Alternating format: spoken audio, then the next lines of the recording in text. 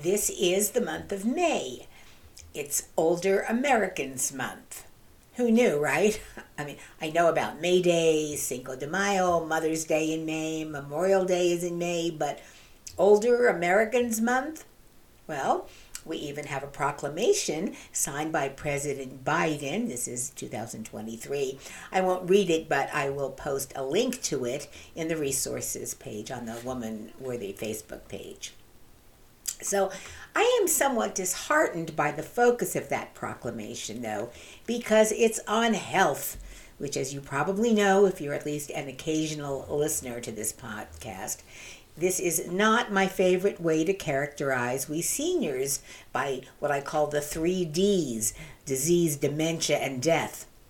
I'd rather talk about 3Ps of aging: passion, perspicacity, and power.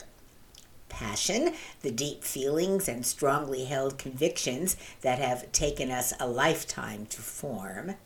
Perspicacity, the wisdom and perception we've developed over the years of paying attention to and learning from varied experiences. And power, the strength and commitment we have honed in the school of hard knocks, as well as in our leisure time pleasure seeking. Some of us, though, over 60, are still stuck in some ways in attitudes and actions that are more middle school than middle-aged plus. Some of us are being subjected to, or indeed are the cause of, adolescent bullying, exclusion, and a clique mentality. Who's in, who's not? Who's our friend today, enemy tomorrow? Who fits, who doesn't? And some of us have come to define our personal power as power over others. Unfortunately, particularly among seniors, this is particularly noticeable in group settings, such as retirement communities. The 2019 University of Indianapolis so-called Ewan study, entitled Social Lives and Cliques Within Senior Housing Communities, found that while most residents were able to identify cliques in their communities, they were not particularly bothered by them. Quoting now from that study, but without the citations. Quote, even though retirement communities often try to provide a sense of community, seniors may have negative social experiences and feel distanced or excluded from the community. Older adults residing in senior living communities who experience negative social interactions may experience negative outcomes such as declines in physical and mental health. One type of impetus for negative social interactions or experiences comes in the form of othering, which occurs when people different from oneself or one's social group are identified and set apart. Othering often results in hierarchies of social positions, stereotypes, and social cliques, defined as a cohesive group of individuals that provides a sense of belonging and identity. Being excluded from social cliques or labeled as an outsider or as another may result in social stigma and leading to feelings of isolation. End quote. Oh my goodness, that reminds me of my my middle school and high school days. I was so glad to get to college when I could be an individual.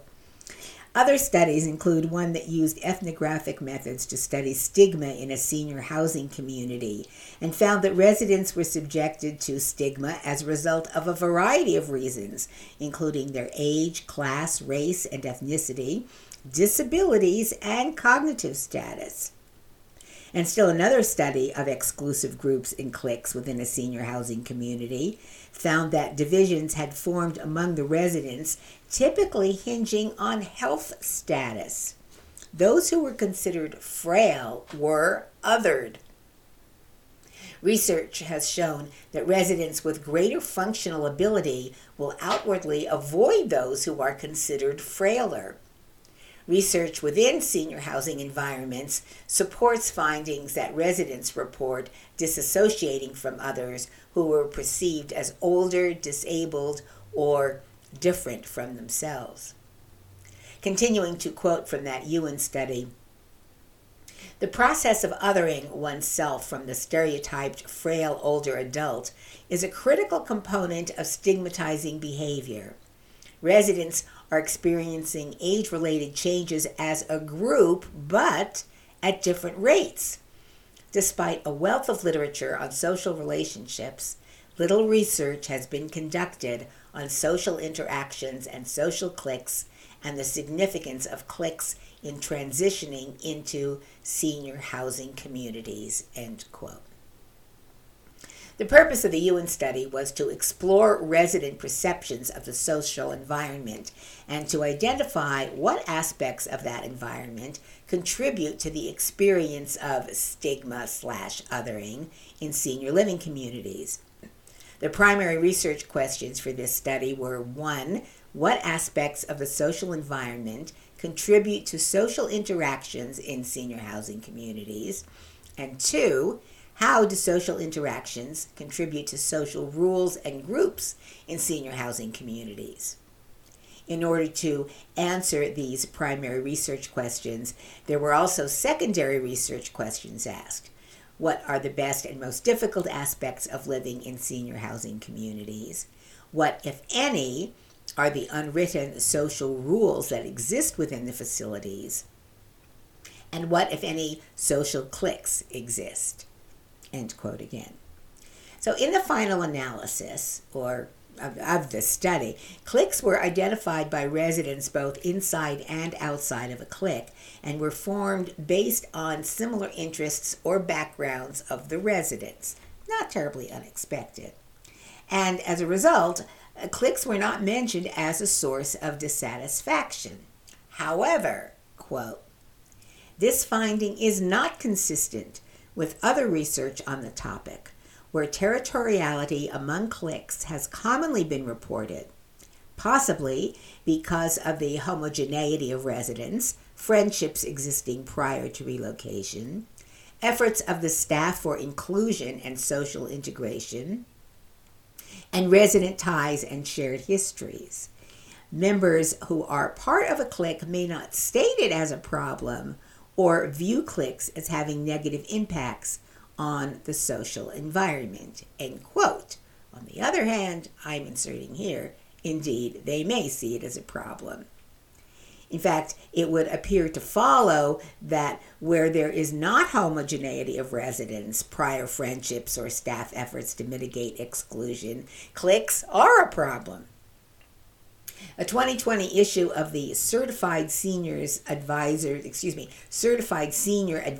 Journal reports that 39% of senior living community tenants witness bullying and 29% experience bullying themselves. Robin Boniface, a social work professor at Arizona State University and author of the book Bullying Among Older Adults, How to Recognize and Address an Unseen Epidemic, says existing studies suggest about 1 in 5 seniors encounters bullying. We're talking about 20%. She notes that bullying in senior living communities can come in many different behavioral forms, including name-calling, bossing others around, hounding individuals for money and other items, or releasing physical aggression.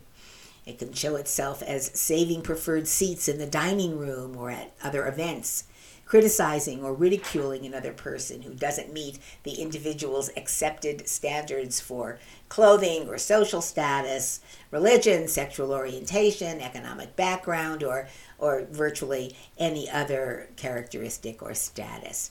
And it could even go so far as to include verbal or physical abuse of victims, sometimes disguised as, oops, inadvertent or an accident. San Francisco's 30th Street Senior Center had been described as, quote, like Mean Girls, but everyone is 80, unquote. The center teamed up with the local nonprofit Institute on Aging to develop an anti-bullying program.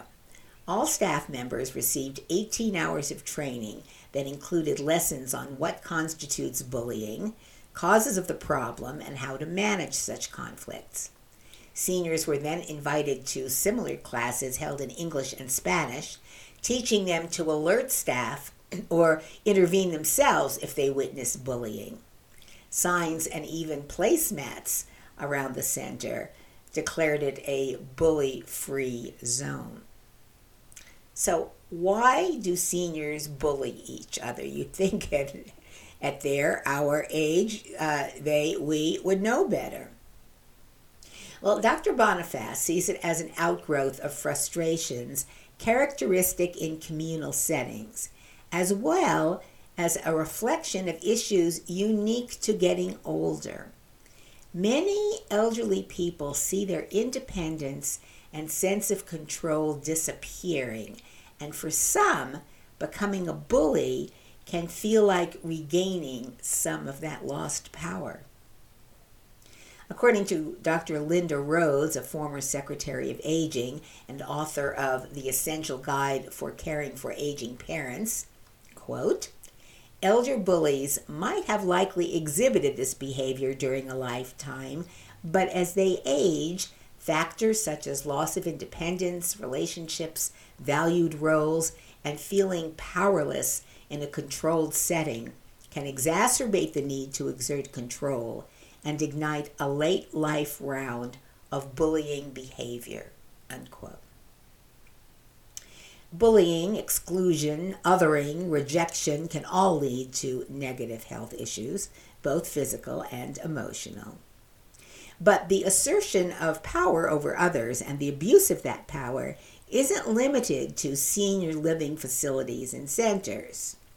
Among seniors, it also rears its ugly head in independent living situations, into which seniors often move after downsizing, where membership in a homeowners association, or HOA, is required. HOAs are notorious for their political strife and tyrannical behavior. I, for one, detest the idea of having to pay a homeowners association and have to endure the horrid petty politics about which I've heard so many horror stories. But according to the February 12, 2023 Realtor.com article, HOA Ruining Your Life, there are at least 8 unenforceable HOA rules, plus a few HOA loopholes. And here they are. Number 1.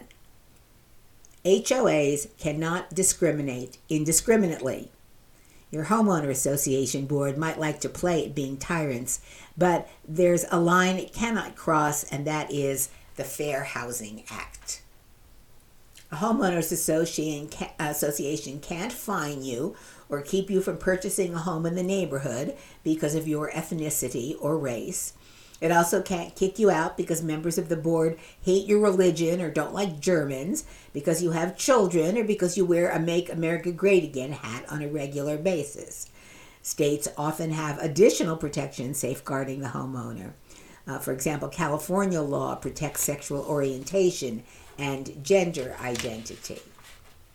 2, they can't string you out on the clothesline. 19 states have laws on the books to prohibit a rather odd HOA restriction, your right to solar drying, which actually means hanging your laundry out on a clothesline. This time-honored tradition saves money and protects your clothes, but to your eagle-eyed HOA board, all those fabrics blowing in the breeze may not look uniform. However, since almost half of the states protect your right to dry, any anti-clothesline additions to the covenants, conditions, and restrictions, known as CC&Rs, are downright unenforceable. Feel free, this article goes on to say, to let your denim wave in the wind. However, if your backyard is shared with another homeowner, the HOA might have the right to restrict your strung-up lines. 3, they can't fine you just for fun. Fines are the lifeblood of a malicious HOA, and they're not blatantly illegal, but they do have to be set forth in the association's rules and bylaws. So read the small print carefully before buying in. Conversely, if you're receiving threatening notices, Check the community CC&Rs before complying. If that fine isn't listed, you may not have to pay. Maybe the board will cave if you present evidence, maybe not. There could be a costly legal battle that ensues. HOAs cannot make decisions on the fly. Slipping rules in under the cover of darkness is a big no-no. The regulations for how new rules can be enacted should be outlined in your CC&Rs. And if the HOA isn't following its own stipulations, you have a valid complaint. If you do suspect something shady is afoot concerning what is included and what isn't in your HOA rules, start requesting documents and attending public meetings. 5. HOAs can't demand you take down your dish. Your cable TV decisions are protected thanks to the FCC's over-the-air reception devices rule. No matter how ugly your HOA thinks your space gray satellite dish is, the board members can't force you to take it down. You might find that some HOAs still have antenna restrictions written into their covenants. These may be retro artifacts from pre-1997 when the FCC rule came into play. 6. HOAs cannot nix native plants. Now, not all states protect your right to grow an environmentally friendly garden abundant with native plants, but some do. I understand Florida, Texas, and California do. And I live in Maryland. I just did a Google search of Maryland HOA's native plants, and found out, yep, we have a new low-impact landscaping law that allows residents to opt out of high-maintenance turf lawns and install native plants and rain gardens, no matter what their HOA says. You can do the same search for your state or check with the Native Plant Society of the U.S., and I will put a link to that organization on the Woman Worthy Facebook page. Number 7, HOAs can't keep you out of court. Not that you necessarily want to go to court, but they may try to tell you you don't have the right to take them to court, but you do. And if you have the right documentation, you will probably prevail. For example, homeowners have sued their board for the right to display a sign critical of the HOA. However, if we're talking about political signs, your freedom of speech actually is legally curtailed. The Supreme Court has consistently sided with HOAs, allowing them some discretion to limit the types of political signage that can be displayed within individual communities. And finally, number 8, HOAs can't beat you down. No matter how many letters and fines the board throws at you, you still have rights.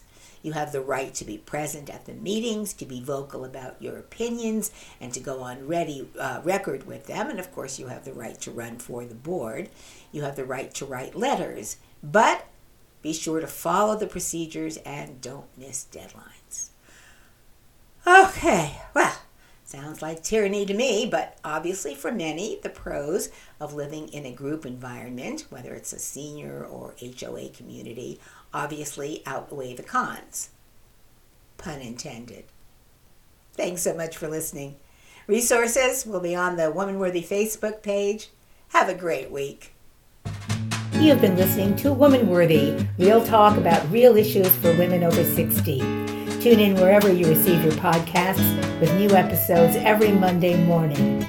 You can leave your comments by downloading the Podbean app to your device and on the Woman Worthy Facebook page.